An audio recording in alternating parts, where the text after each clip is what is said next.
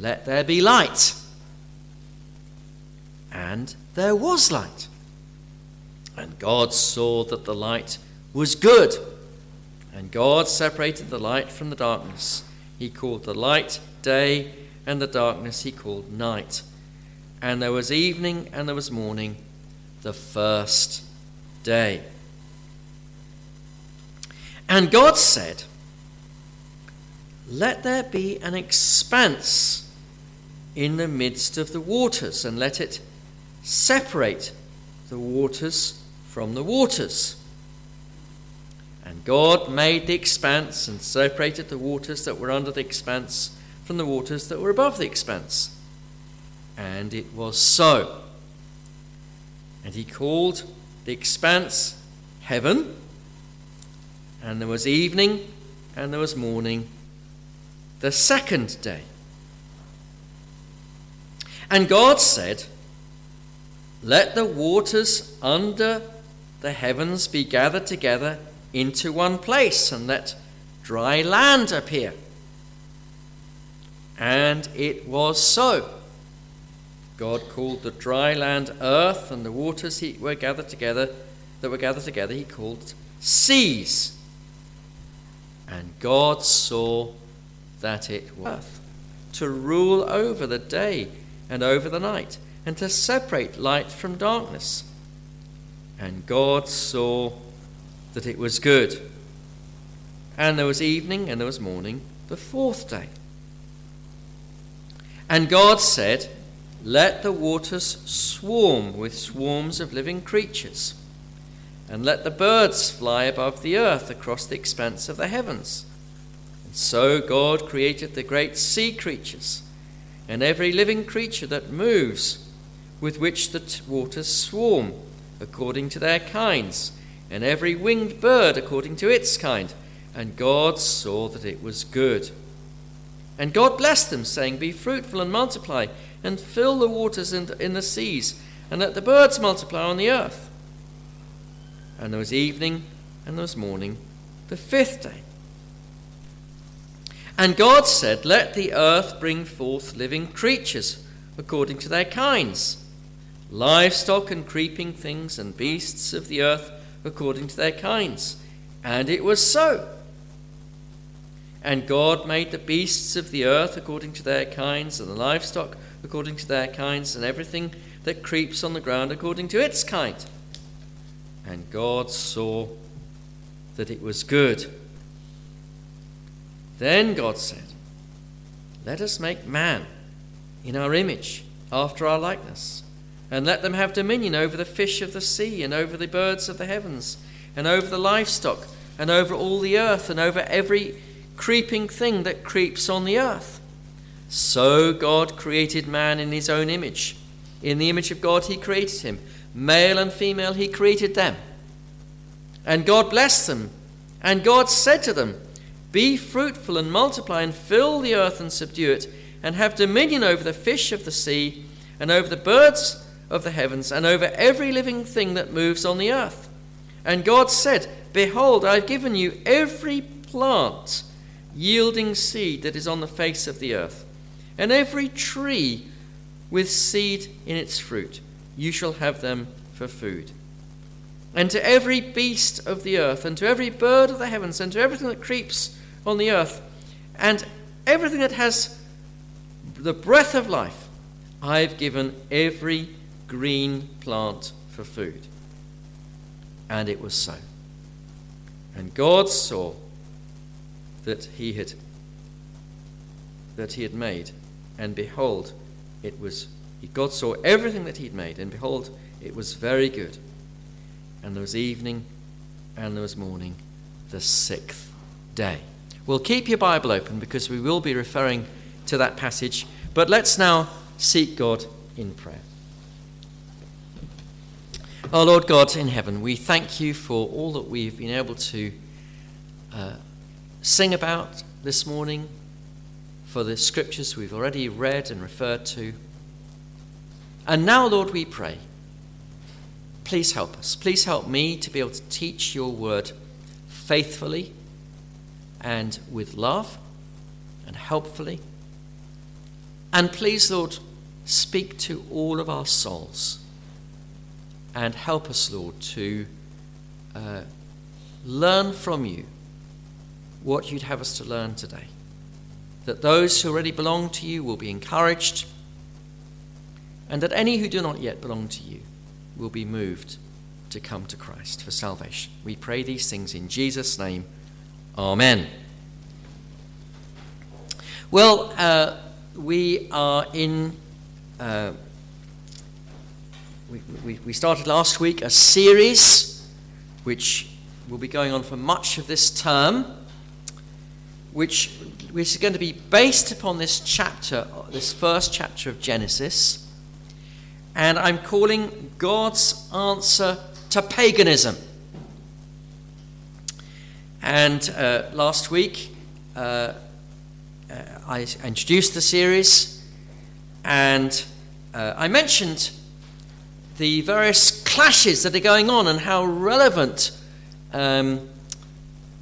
what we're going to be thinking about these few weeks is to those clashes. Now, I just want to say, because I was picked up on this, and rightly so, that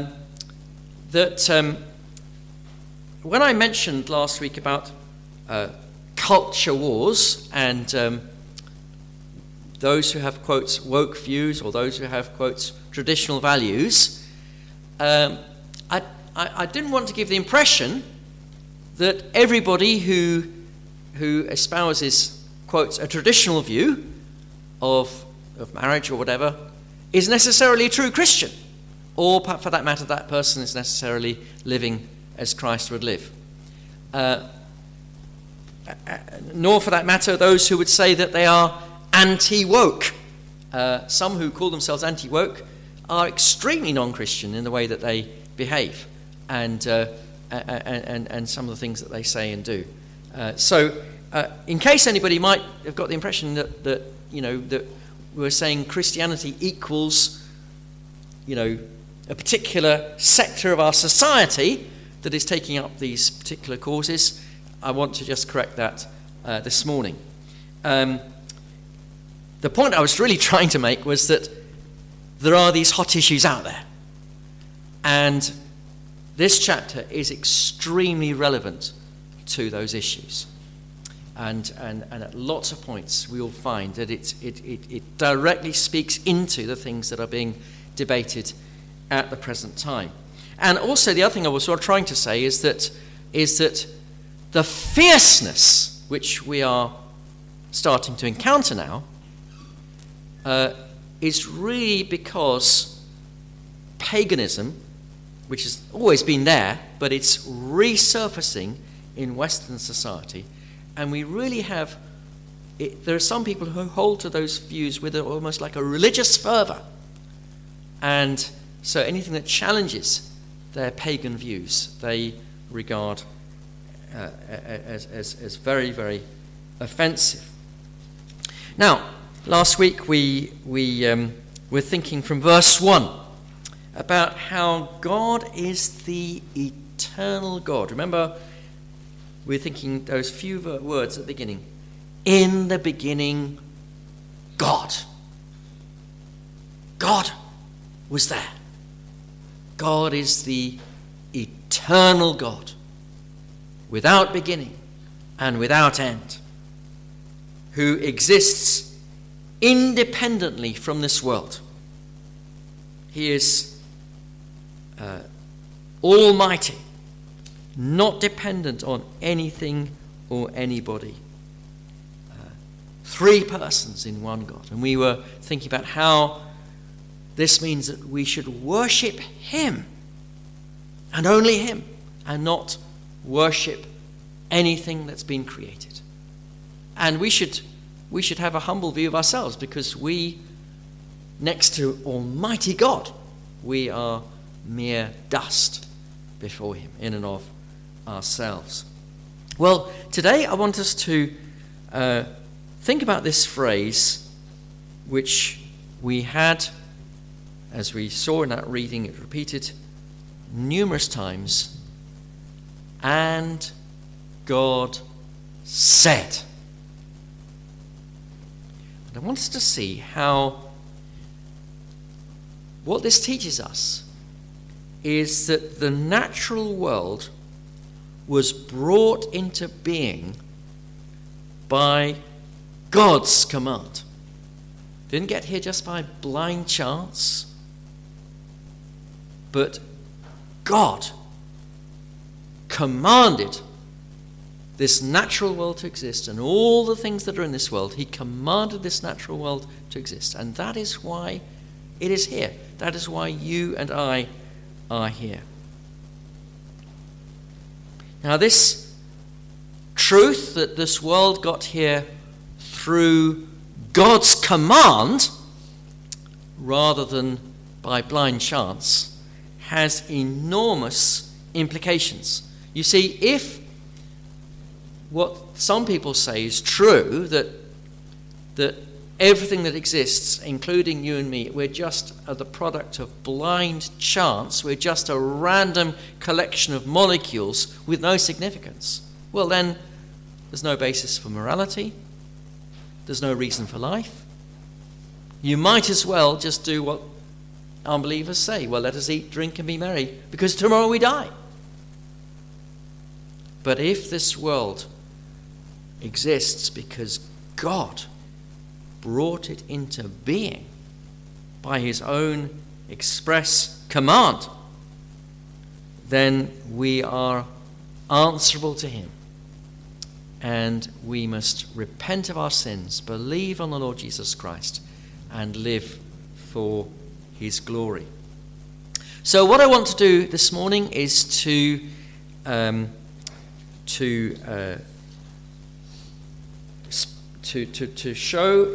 seek to show you how this passage, and indeed the whole of Scripture, teaches that this world exists due to God's commanding it to happen.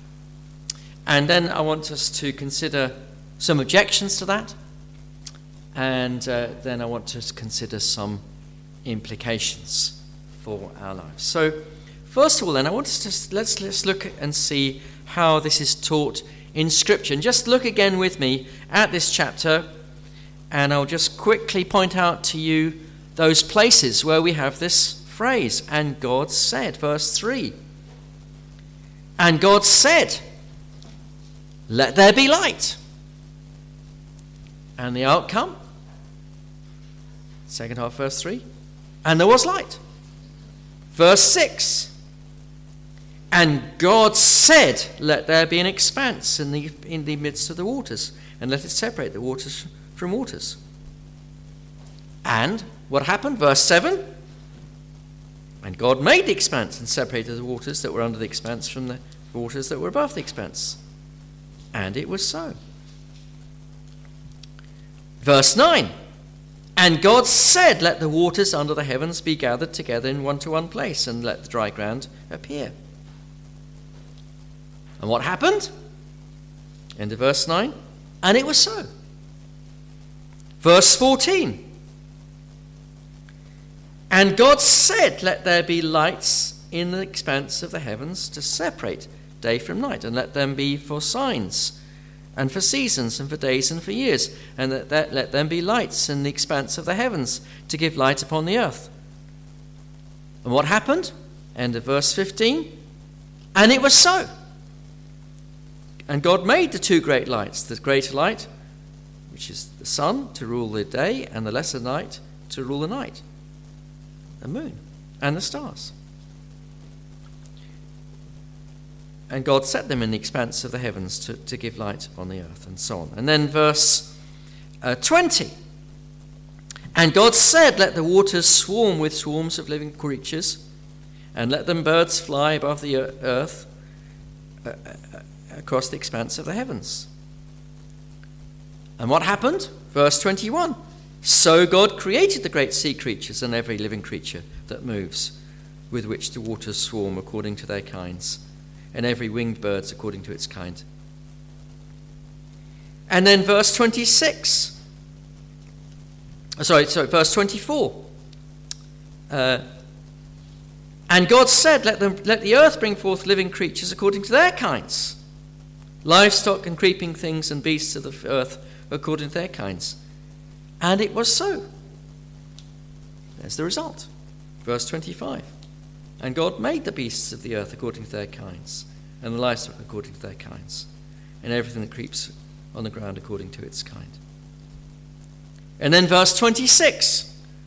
And God said, let us make man in our image, in our likeness, and let them have dominion over the fish of the sea, and over the birds of the heavens, and over the livestock, and all the creatures over the earth, and over every creeping thing that creeps on the earth. So what happened? Verse 27. So God created man in his own image. So again and again we see God saying, and it happened. That's the teaching of this chapter, that God says and it happens. And it's not just here in Genesis that we see this. We read earlier in our service from Psalm 33. If you want to look again, it's page 547.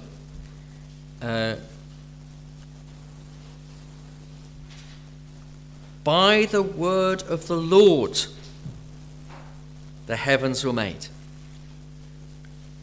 and by the breath of his mouth all their hosts. Verse 8 and 9, let all the earth fear the Lord, let all the inhabitants of the world stand in awe of him, for he spoke, and it came to be. He commanded, and it stood firm. What God says in terms of creation happens. This creation is here because God has commanded it. Psalm 148.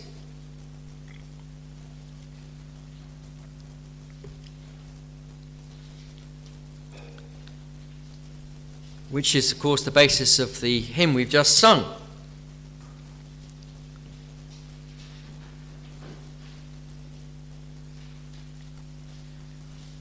Page 623.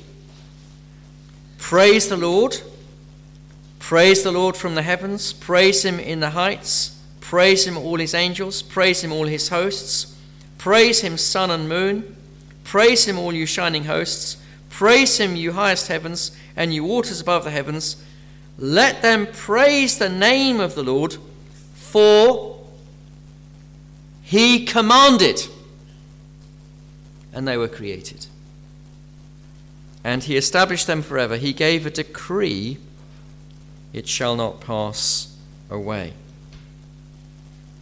And then when we come to the New Testament, we see that this is also taught in the New Testament, that the creation, the natural world, came into being through the command of God. Hebrews chapter 11, verse 3.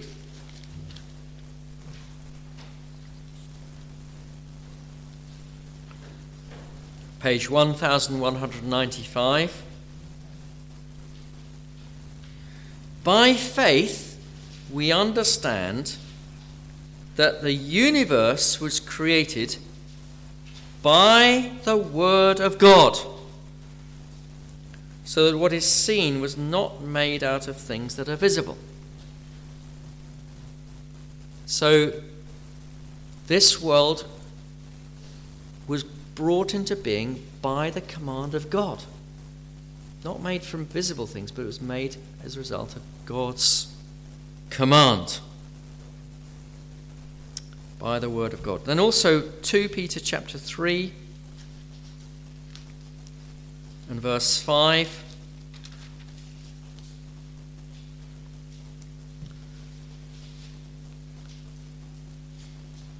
I will read from verse 4 about what the scoffers were saying who deny the coming of Christ. Page 1208. They will say, where is this promise of his coming? For ever since our fathers fell asleep, all things are continuing as they were from the beginning of creation.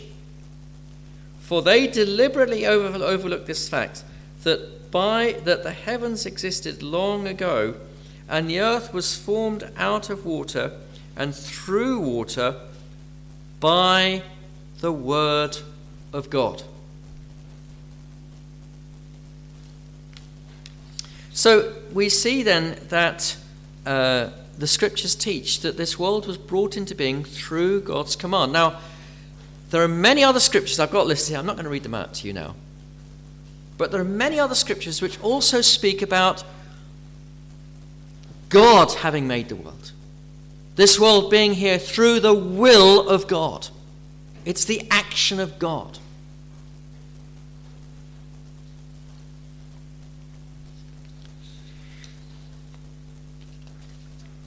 So that's the teaching of Scripture, that this world was brought into being through the word, through the command of God. Now, I'm going to need to mention objections to this, and I'm going to divide it into two.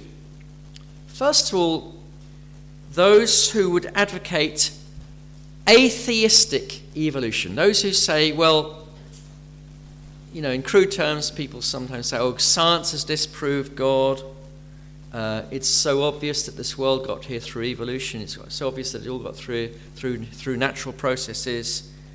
It's nothing to do with the action of God. It's all down to natural processes which have just carried on through many millions of years. And some and people have said, oh well, there's no God. It's all here through blind chance. Well, let me just make a few comments on this. First of all, we should say that a scientist who makes religious remarks is going beyond his remit as a scientist. It's not the job of a scientist to say about God or about existence. The job of a scientist is to observe this world and do experiments and try to work out what is happening. Another thing to say is this, that the history of science shows that what is a consensus in one period becomes utterly discredited in another period. I'll give you an example.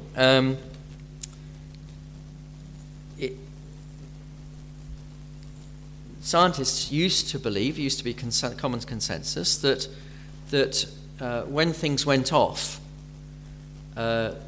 bacteria, they could see bacteria under the microscope, but they thought, well, those bacteria must have just spontaneously started to multiply from they just suddenly spontaneously start to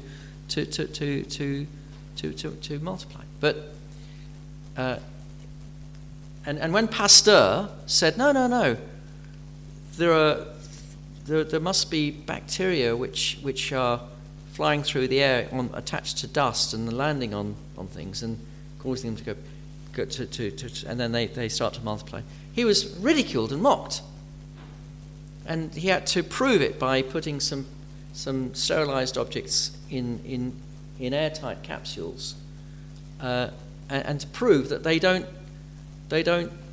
spontaneously corrupt. And those experiments of Pasteur are still, I think it's in the Louvre or somewhere, in some French museum somewhere, still there, still not gone off. And he proved that no, that's how bacteria get around. Well, so and science had to rejig itself. It had to rethink. So who's to know what people will be saying about the scientific consensus that's been around in the last 150 years or so? The other thing to say, of course, is that what is claimed to be consensus among scientists is not actually consensus anyway, because there are quite a large number of scientists, secular scientists, who are saying that what they can see is pointing to intelligent design. then these aren't people Christians necessarily, but there are these scientists who are saying there are too many indications of intelligence out there, too many indications of design to say that atheistic evolution is correct. Another thing to say is that, of course, since Darwin wrote The Origin of Species, our knowledge of life has massively, massively increased. And what has become clear is that things are a lot more complex than Darwin ever imagined. And I'll just give you one example. We could give many, many examples. I'll give you one example from the area of genetics, which of course has shot forward in the last 50 years or so. I can remember when I was at school, the line we were told, well, of course, they said, well, you had these very primitive forms of life, like amoebae and things like this, and then they gradually evolved to become more complex. But what they've now discovered is that even these amoebae, these apparently very simple forms of life, have got incredibly complex instructions in them about how to replicate and how to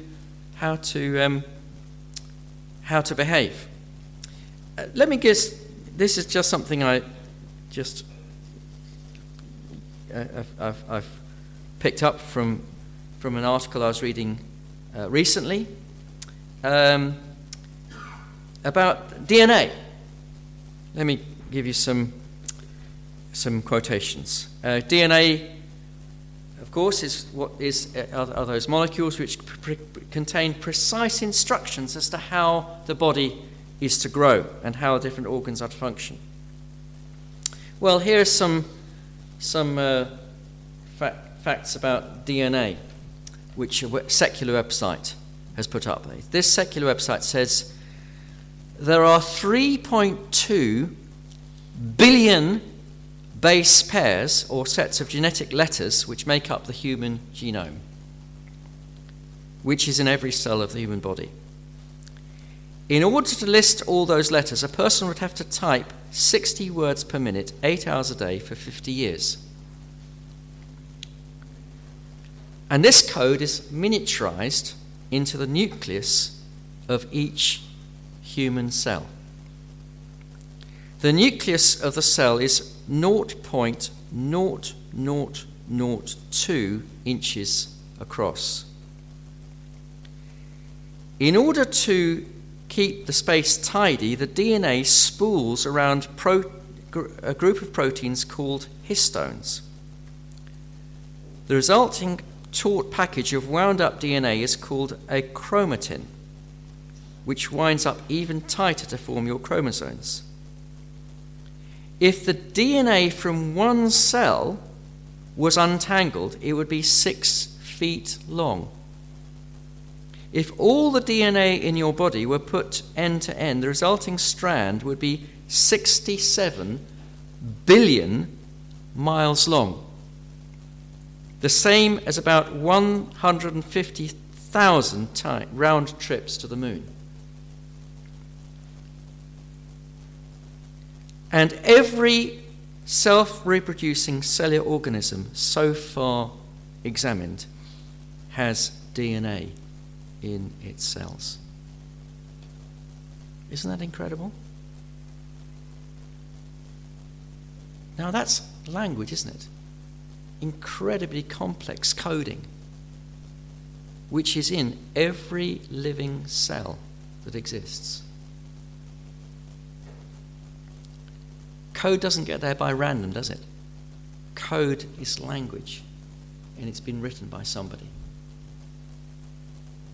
And so the more we know about the biology, not the more it becomes obvious that we're here through blind evolution, the more it becomes absolutely obvious that God has made this world.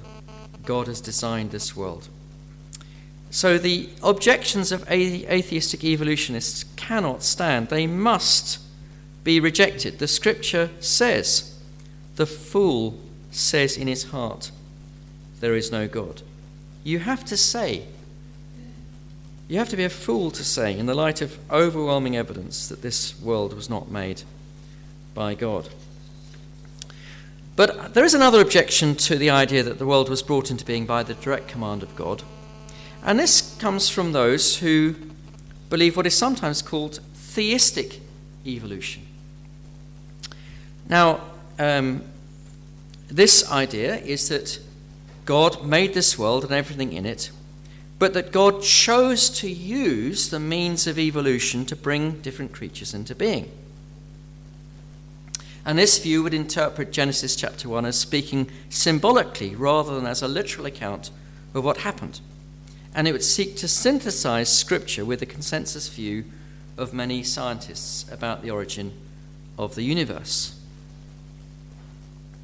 Now, there have been many good Bible-believing theologians and believers who have taken this approach in interpreting this chapter. And I believe there are some in the church here who would take that view. And we certainly should not regard all who take this approach as unbelievers or liberals or as those who deny Scripture. And we must agree with those who advocate this view that God could, if he had chosen, have brought about the world using the means of evolution. And we should also agree that a certain degree of evolution on a small scale and within species is observable. But I think there are some problems with theistic evolution, whilst much as I respect others who would hold that view, and I think I should just share these with you. You can either accept or reject what I say, and if you do believe in theistic evolution, you know, I'm not going to denounce you or anything else like that, but I'll just put these things to you for you to think about. Probably you have thought about these things already, but just to mention these things. First of all, as I've already mentioned, the frequent assertion in Scripture that God made the world by his command. The second problem with what would be called theistic evolution is the problem of the origin of death. Theistic evolution would see death in the natural world as the means by which different species were selected and evolved. But the teaching of Scripture would seem to be that death, not just human death, came into the natural world as a result of Adam's sin. Notice how we read in Genesis 1 about how God gave the green plants to man to eat, and he actually gave the green plants to the animals to eat. It does not seem that at this point in time the animals were eating each other. Some might disagree with that, but that would seem to me to be the plain reading of that verse. And when we come to Romans chapter 8 and verse 19, we see how Paul there speaks about how this natural world was subjected to frustration. This is on page 1122. He says, "For the creation waits with eager longing for the revealing of the sons of God. For the creation was subjected to futility, not willingly, but because of him who subjected it, in hope that the creation itself will be set free from its bondage to corruption and obtain the freedom of the glory of the children of God." Paul there seems to be saying that the whole of creation has been put out of kilter through Adam's sin. That death, decay, frustration, not just in human life, but in the whole natural world, springs from Adam's sin. Now, if that's the case, then that really poses a big problem for theistic evolution. The third thing which is a problem, it seems to me, for theistic evolution is the matter of Adam. In the second half of Romans chapter 5, the Apostle Paul talks about how Adam is the pattern of Christ, and how Adam's one sin led to death and condemnation for all. And he builds on that and says, just as draws a contrast between Adam and Christ, and said, yes, Adam was like Christ in that his one action affected the whole of humanity, and Christ's one action, his death on the cross, affects all those who are in Christ. But also very different, because Adam's one sin led to death and condemnation for all his descendants, whereas Christ's one act of righteousness led to justification for all who are in Christ. Now, that whole argument depends upon there being a man called Adam, who was created and created perfect. If you have a view of man whereby man sort of gradually evolved from apes or whatever, then where does that fit in? Now, in fairness, quite a few theistic evolutionists will, even though they might talk about theistic evolution for animals, would say, as regards man was created by the command individually, separately, which of course I would agree with. But I would argue, well, if that's the case, well, why not the animals and all the other things as well, created by the command of God? And so my own view, I mean, you might disagree with me, as I said, and I'm not going to denounce you or anything, but my own view would be that theistic evolution has problems. And actually, we're better to say this world is here, and everything that's in this world is here simply because of the command of God. God said it should happen, and it happened directly because of God's command. Well, now I want to just draw out some implications from this world being made by God's command. And I trust, I'm sure it is true, that even if you do believe in theistic evolution, I'm sure that in this third section you will agree with everything I say, because it really comes out from the fact of the general teaching of Scripture that God has made all things. And the first thing to say is this: if this world has been made by God at his command, then unbelievers must repent. You see, what the Scripture is saying is, it is clear. Psalm 19, the heavens declare the glory of God. You can see the power of God in the creation.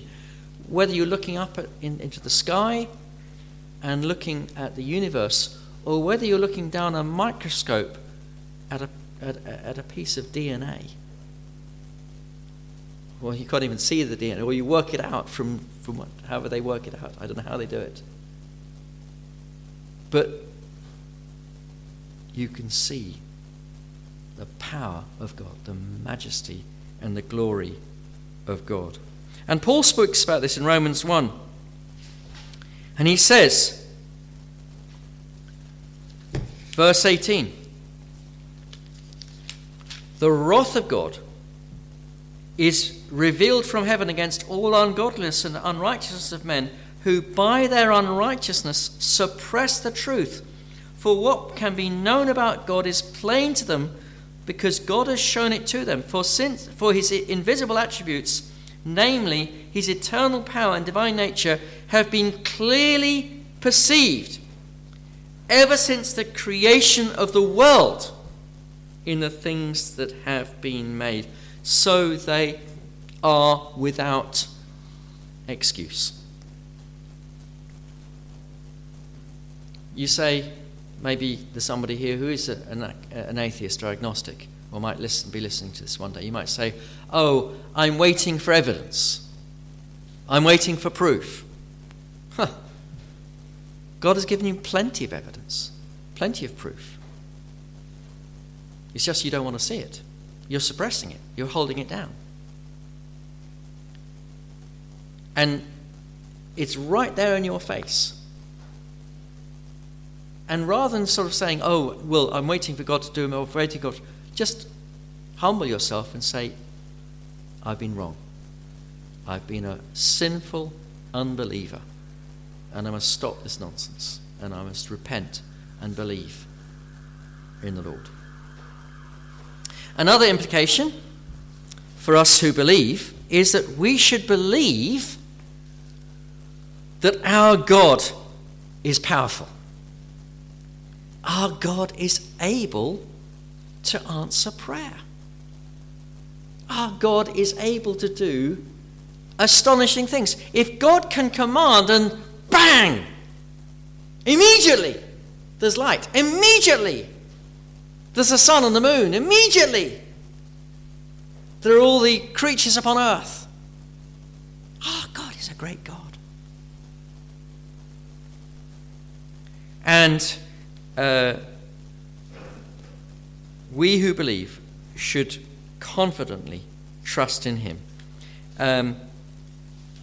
In Jeremiah chapter 32, Jeremiah records how God told him that he was to go out, and the Babylonian Empire was knocking at the doors, as it were, just about to come and invade Jerusalem and destroy Jerusalem. And God told Jeremiah that he was going to go and buy a field. And Jeremiah was thinking, what? Go and buy a field? When the whole land's going to be destroyed? And God says, yes, because people are going to come back again in 70 years' time. And it seemed absolutely ridiculous, absolutely absurd. But he did it because God told him to do it. And Jeremiah says to God, Jeremiah 32 verse 17, our Lord God, it is you who have made the heavens and the earth by your great power and by your outstretched arm. Nothing is too hard for you. See, if God made the heavens and the earth, nothing is too hard for him.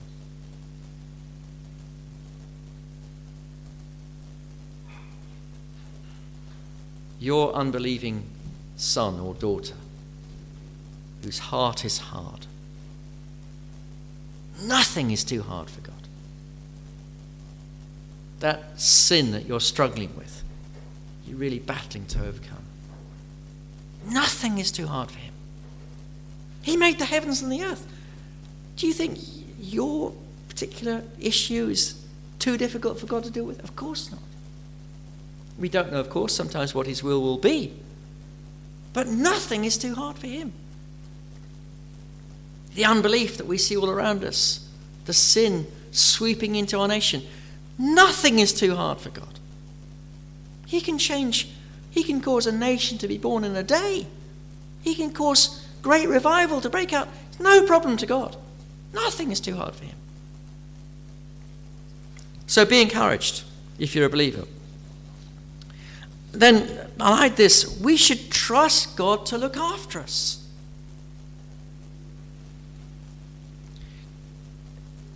Another prophet, Isaiah, he also lived before the Babylonian exile, and he looked forward to the time when the people of Israel would be feeling bereft of God.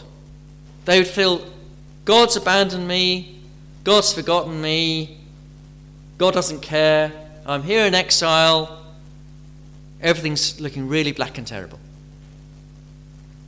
And he wrote Isaiah chapter 40, inspired by God. Well, God, in fact, dictated it really to him. And here are these comforting words. Verse 27 of Isaiah 40. Why do you say, O Jacob, and speak, O Israel, my way is hidden from the Lord, and my right is disregarded by God? Have you not known? Have you not heard? The Lord, Yahweh, Jehovah, the I Am, is the everlasting God, the creator of the ends of the earth. He does not grow faint or grow weary. His understanding is unsearchable. He gives power to the faint, and to him who has no might he increases strength.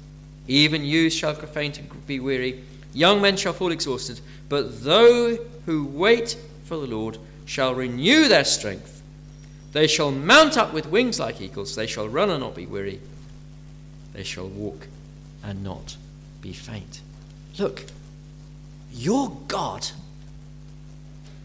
the one you're relying on, if you're a Christian, is the one who made the heavens and the earth. Do you think he's going to flag out? Do you think he's going, oh, sorry, I can't help you anymore? Is he going to, lose his strength? Of course not. He's the everlasting God. And he gives that strength to the weary. Now, another implication. If God made this world by his own mighty power, whose world is it? Well, of course, it's his world, isn't it? As the scripture teaches. Psalm 24, verse 1. The earth is the Lord's, and the fullness thereof, the world and all those who live therein.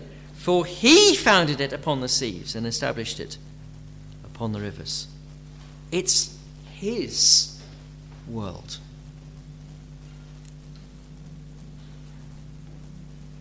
Your house, it's his house. If you've got a car, it's his car. Your phone, it's his phone. The money that is in the bank, it's his money. Everything is his. It all belongs to him. We are just stewards looking after his possessions, because the earth belongs to the Lord and everything in it. Another implication. If God made this world by his command, he can also end this world by his command. He spoke and it came into being. And the time will come when that he will speak again, the trumpet will sound, and this earth as we know it will be destroyed. That was the point of that passage from 2 Peter, which you read earlier. People forget that by the word of God, the world came into being. Well, by that same word, the world is being reserved for the final judgment, says Peter.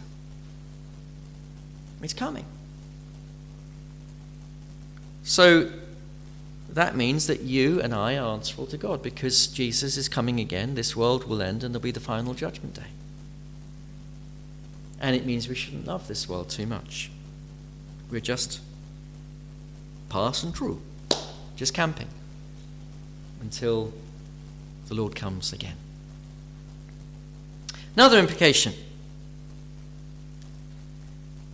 We should not think that we can impress God with our religious buildings. This is an age-old problem that mankind has got. Oh, we're going to build a great cathedral to the glory of God. We're going to bring great mosque, great shrine. Well, buildings have their uses. Thank God for this building. It's a very useful building. And they're worth spending a bit of money on to maintain and, stop the roof water coming through the walls and heat, make comfortable, etc. But we should not fall into the trap of thinking we can do some great shrine for God.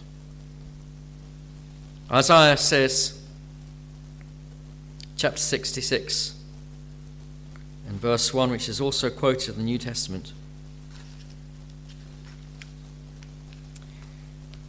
"Thus says the Lord, heaven is my throne, and the earth is my footstool. Where is the house that you would build for me? And what is the place of my rest? All these things my hand has made." And so all these things came to be. God's made the heavens for his throne. He's made the earth for his footstool. Well, what can you produce for him? He doesn't need anything at all from us, as we said last week. And last thing is this.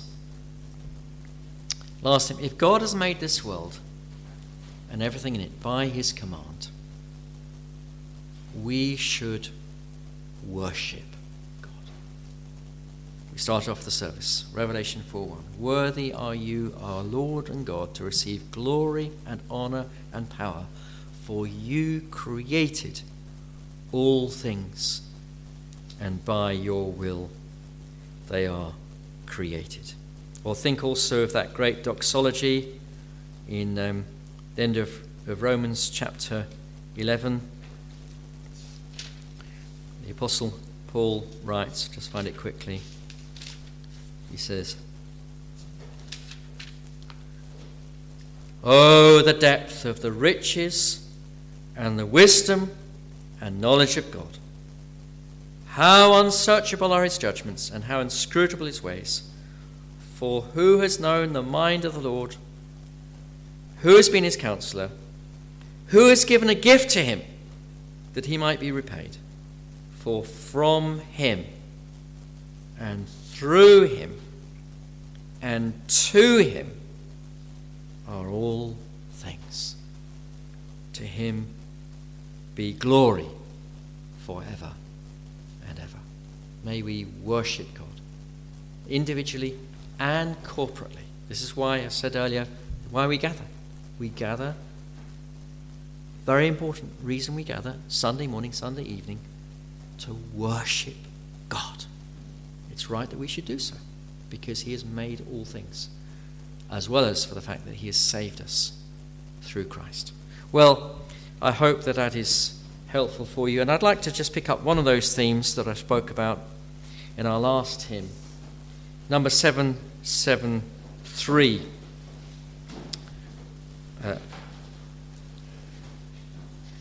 774. Same tune, 774. "A sovereign protector I have. This